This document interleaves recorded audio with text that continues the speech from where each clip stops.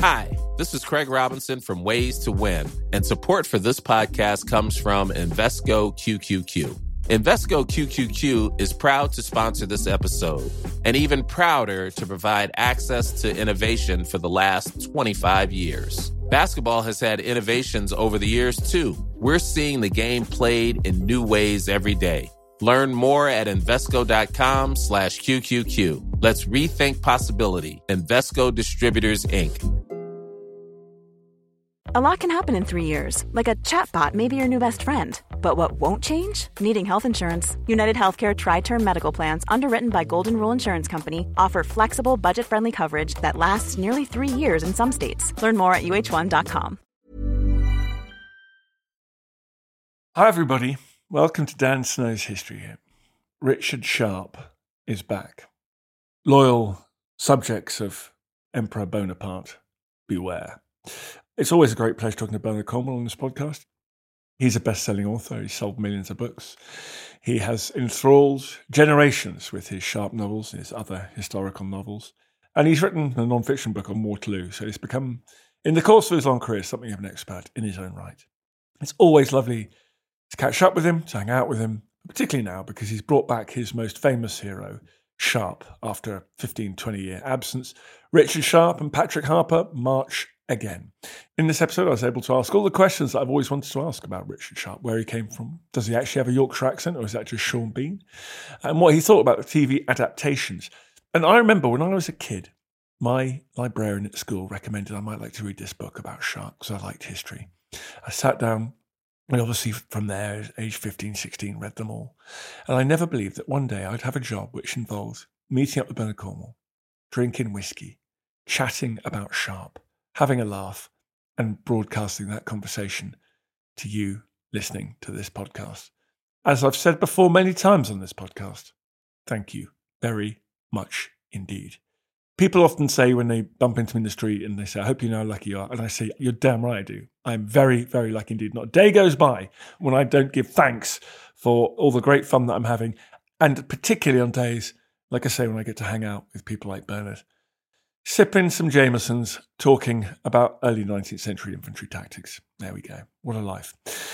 If you love Napoleonic history, then this week obviously is a big week. It's Trafalgar week. So we've got our Trafalgar offer running on History Hit TV. You just go to historyhit.tv, historyhit.tv. You use the code Trafalgar, and for the first 3 months, you only pay 50% of the subscription. I mean, it's a tiddly amount of money. It's a tiny amount of money. Think of it as little HMS Pickle, the little sloop galloping around the battlefield of Trafalgar, taking Collingwood's instructions around to all the big ships after the guns had ceased firing.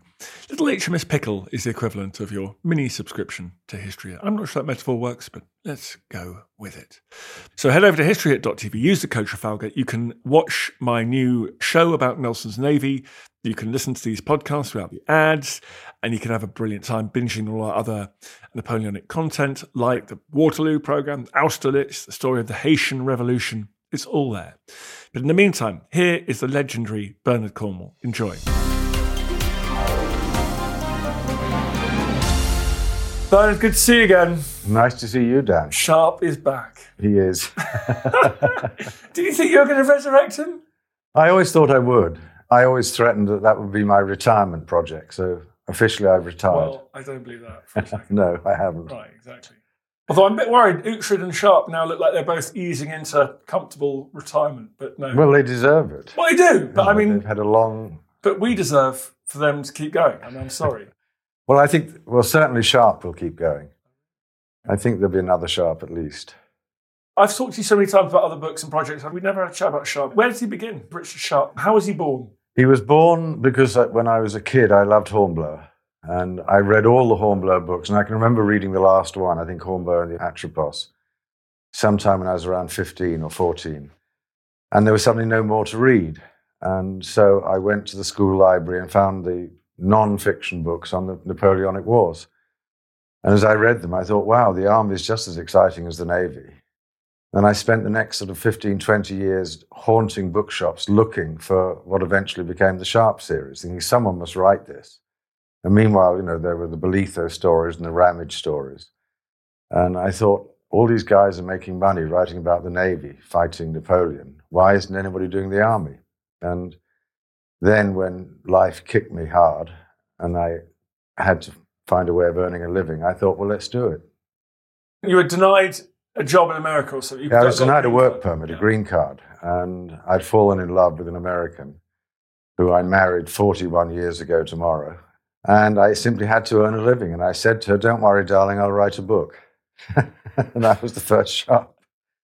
And I'm still writing Sharpe 41 years later. Now, I, like all keen like all sharp-eyed observers, I was trying to work out chronology and whether you'd tied yourself in any knots in previous books that you had to try and undo. Does everything work? Did you always leave it open that you'd be able to slot this one in? No. There are 2 or 3 gaps in his career that could be usefully filled. So I'm looking at those gaps. But I mean, originally I wrote a series that ran from Talavera in 1809 to Waterloo. And just as I finished Waterloo, along came Sean Bean and the television. And there was plainly an appetite for more Sharpe. So I wrote a second series, which started earlier. And I like to claim that they dovetail neatly together. They don't. I mean, they're clobbered together. I mean, I remember in the first series, the original 10, 11 books, I always said that Sharpe learned to read when he was in the prison at Seringapatam. Well, then I came to write the story of Seringapatam, and I worked out that he was actually in prison for 3 days. He's a quick learner. He is. On day 1, he was doing C is for cat, and by day 3, he was reading Voltaire. But it's one of the chapters I'm proudest of. I think it's chapter 5 of Sharpe's Tiger, because you get the impression during the first 2 pages that a lot of time is passing. But in fact, it's only 3 days. One of your bridging ones was Trafalgar, which I was a big fan of. I was like, I cannot believe it. He's going to hit the Battle of Trafalgar when he sails home. Brilliant. Well, I mean, again, I worked out he was going home about then, and he would literally pass Cape Trafalgar. So why not? Why not? And actually, at heart, you're a sailor. Well, at heart, I'm a sailor, yes. Sharpe isn't.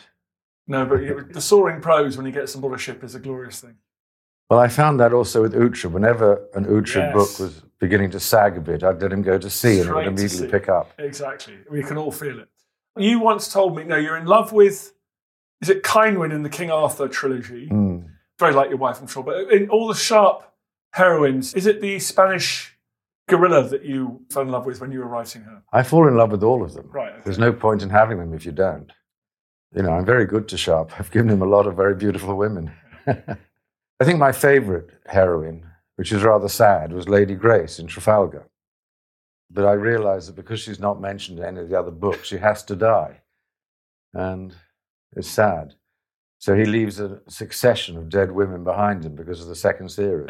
Because you tied yourself into knots. This book starts very powerfully on the field of Waterloo, sort of almost seconds after the end of Sharpe's Waterloo. There's something about that battle. When you're writing about that, it feels that you are the master of all you survey. Well, it's an extraordinary battle. And I mean, I wrote my only non-fiction book about the battle. And the glorious thing about Waterloo from a writer's point of view is that the plot is just given to you. I mean, it's the most dramatic battle. I mean, at 8:30 that night, you still don't know who's going to win. Well, we do, of course. But if you were there, you wouldn't know. I mean, Napoleon still has a chance. And he throws in the Imperial Guard, the undefeated Imperial Guard, and pushes them up that slope. It's an extraordinarily dramatic moment. And it's an extraordinarily horrible battle. A ghastly battle. And there's a line in this book which I really liked, which sums up, and in a way it sums up the kind of current problems we have thinking about history and empire, and these people are imperialists and they own slaves. You talk about how the Imperial Guard came up that slope and they were thrown back down by the dregs of the slums of England and the port towns of Scotland and Wales. And there's a great pride there, whilst also acknowledging the horror of that battle and the craziness of the situation that so many of them found themselves in.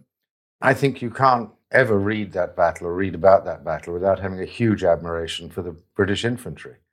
And Wellington himself said it, that, he said it was the infantry that always got him out of trouble.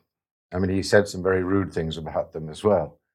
I mean, when he called them the scum of the earth, he had good reason, but he said far more complimentary things about them.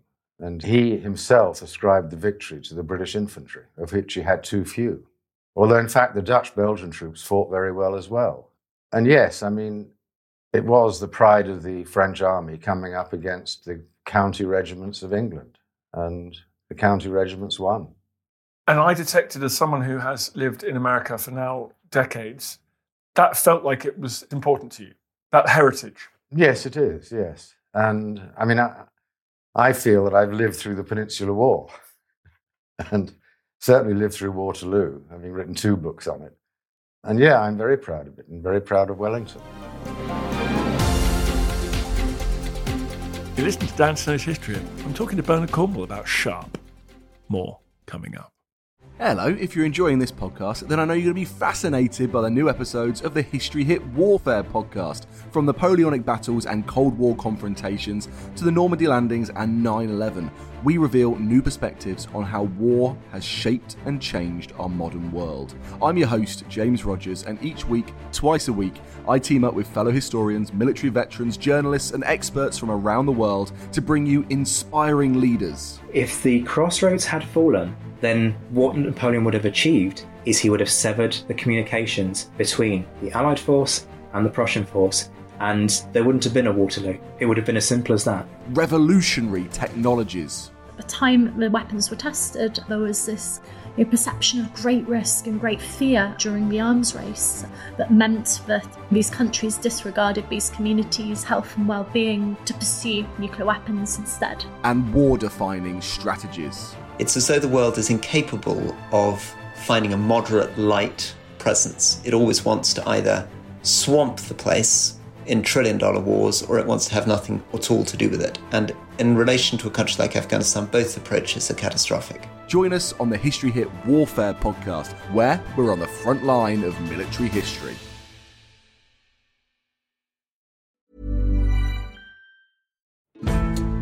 Join us this month on Gone Medieval from History Hit. I'm Matt Lewis. And I'm Eleanor Yanaga. This April, dive into our special mini-series. With the help of leading experts, we're tracing the foundations of England by exploring the country's most powerful Anglo-Saxon kingdoms. We'll be looking at Northumbria, Mercia, and Wessex, as well as the rulers and their councils who helped shape a nation. Make sure to get every episode by listening and following Gone Medieval from History Hit, wherever you get your podcasts. There's never been a faster or easier way to start your weight loss journey than with PlushCare. PlushCare accepts most insurance plans and gives you online access to board-certified physicians who can prescribe FDA-approved weight loss medications like Wegovy and Zepbound for those who qualify. Take charge of your health and speak with a board-certified physician about a weight loss plan that's right for you. Get started today at plushcare.com/weight loss. That's plushcare.com/weight loss. plushcare.com/weight loss.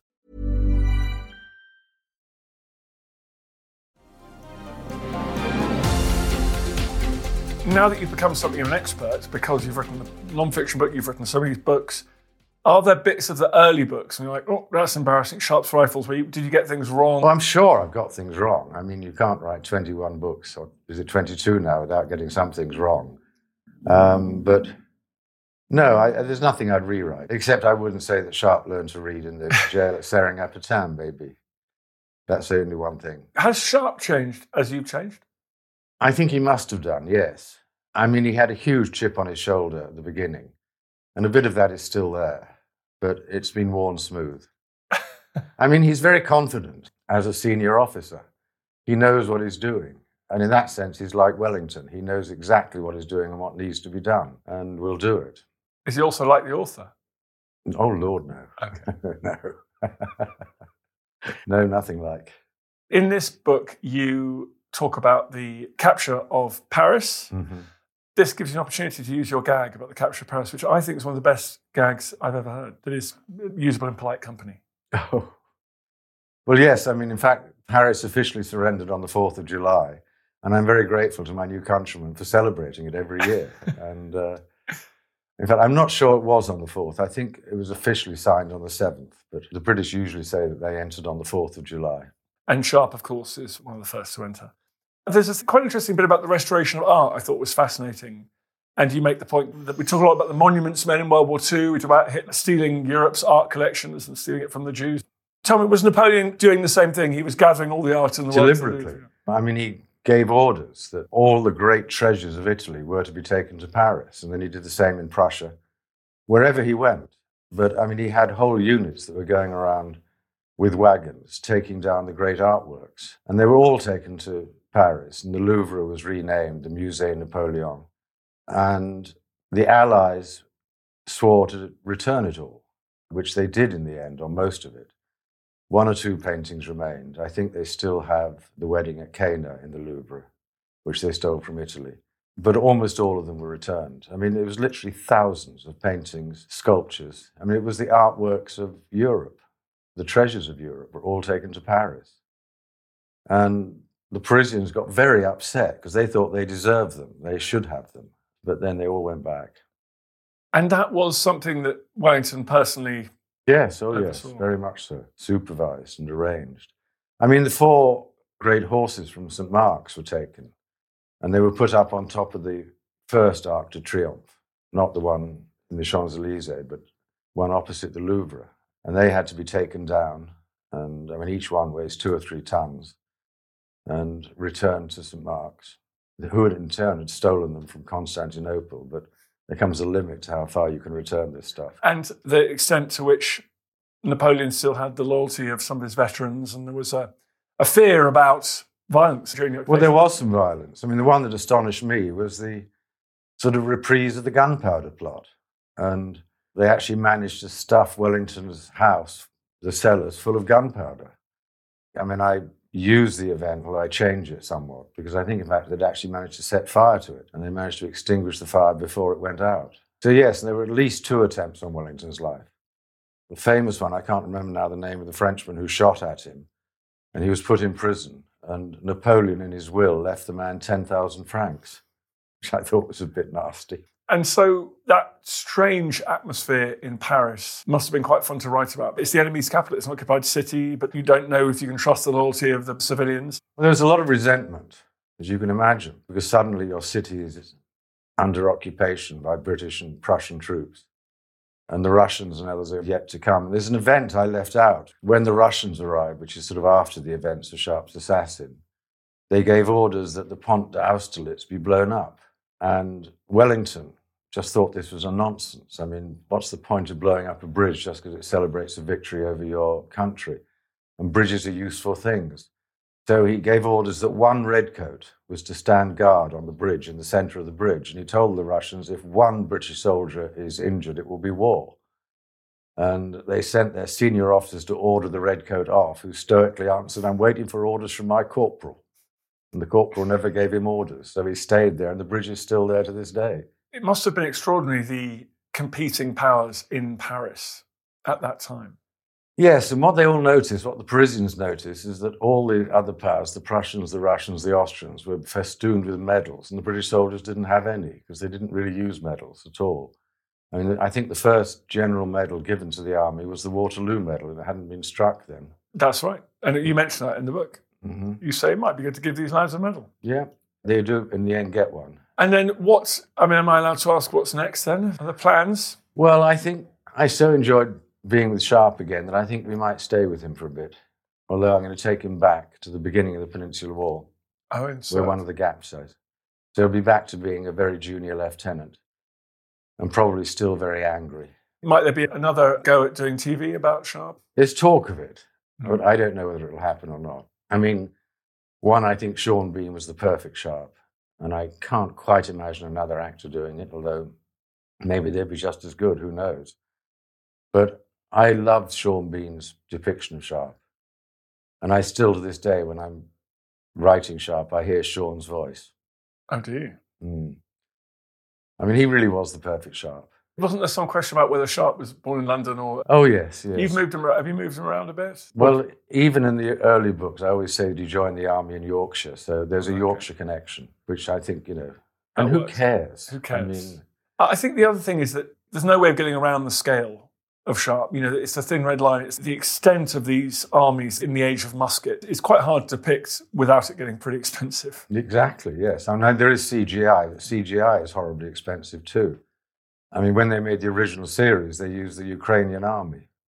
which is evidently quite cheap to hire, in case you ever want to hire an army. But, it's still very expensive. You have to hire them and feed them and everything else. And I think they did a magnificent job. I always say that they have different constraints. I mean, if I'm writing a Sharpe book and I feel that the story is flagging, I can wheel on 40,000 Frenchmen and have Sharpe defeat them. But if you're making a film, you can't. You just simply can't afford 40,000 extras. So the usual answer is to bring on a rather more beautiful heroine than usual. Why do you think we're so drawn to that period? Why aren't the War of Spanish Succession Sharpes knocking about? It's a lovely question. I don't know. I suppose, why do we have a Trafalgar Square and a Waterloo Station? Because it was I'm not going to say it was a high moment in our history, but it's certainly a moment where an immense amount of pride was caused by it.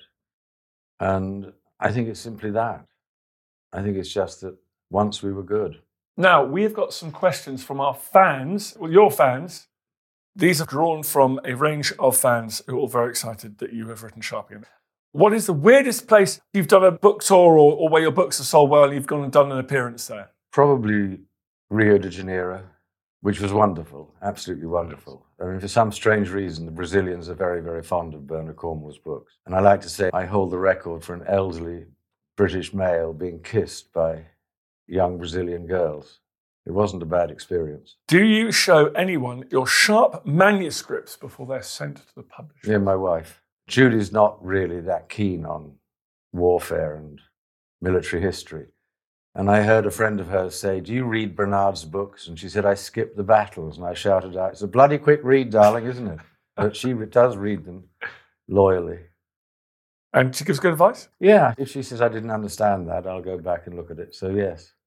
Well, I think I know the answer to this, but Sharpe or Napoleon, who would you rather fight for? Oh, Sharpe. He's careful with the lives of his men. Yes, unlike Napoleon. Okay, this is the big one that we need to get to the bottom of. Could an infantryman carrying a musket fire 3 rounds a minute?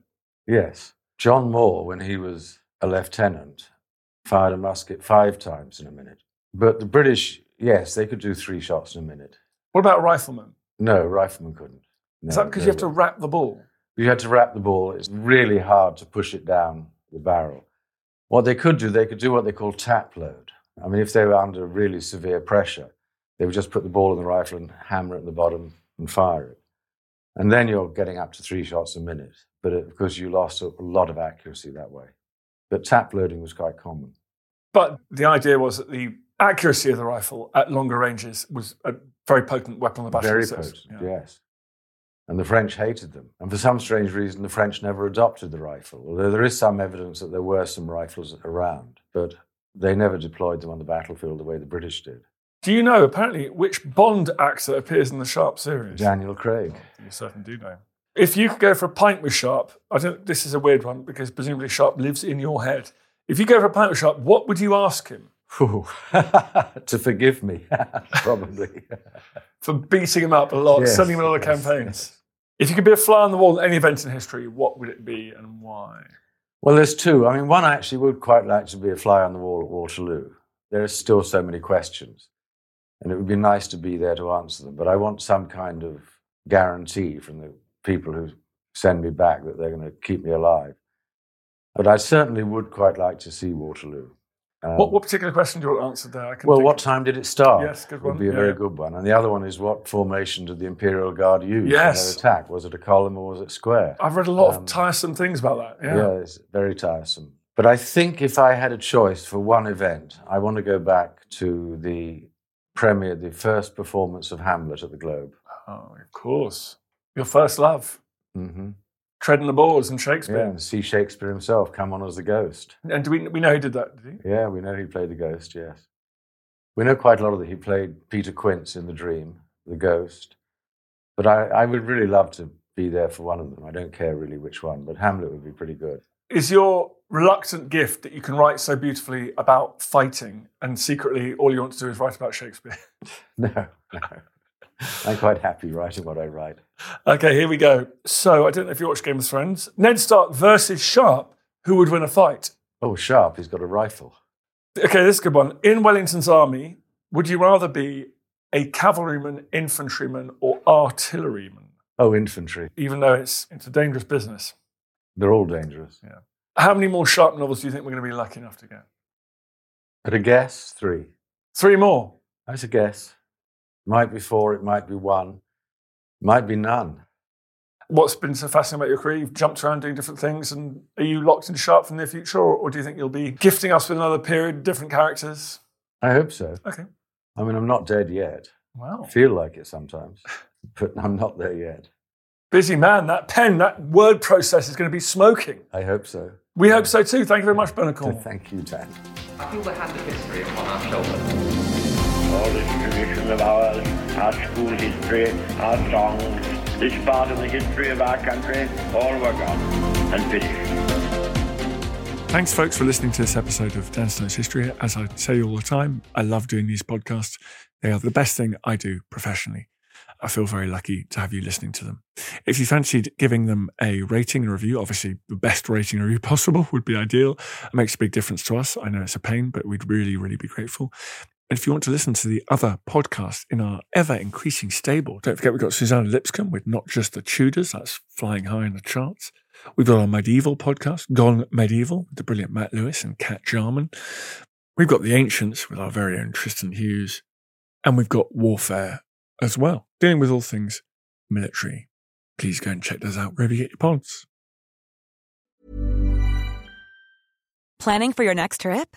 Elevate your travel style with Quince. Quince has all the jet-setting essentials you'll want for your next getaway, like European linen, premium luggage options, buttery soft Italian leather bags, and so much more. And is all priced at 50 to 80% less than similar brands. Plus, Quince only works with factories that use safe and ethical manufacturing practices.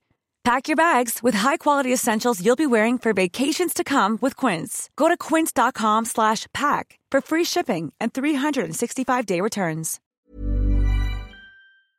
Thank you for listening to this episode of Dan Snow's History Hit. Please follow this show wherever you get your podcasts. It really helps us, and you'll be doing us a big favour. Don't forget, you can also listen to all of these podcasts ad-free and watch hundreds of TV documentaries when you subscribe at historyhit.com/subscribe. As a special gift, you can also get your first 3 months for just £1 a month when you use code DANSNOW at checkout.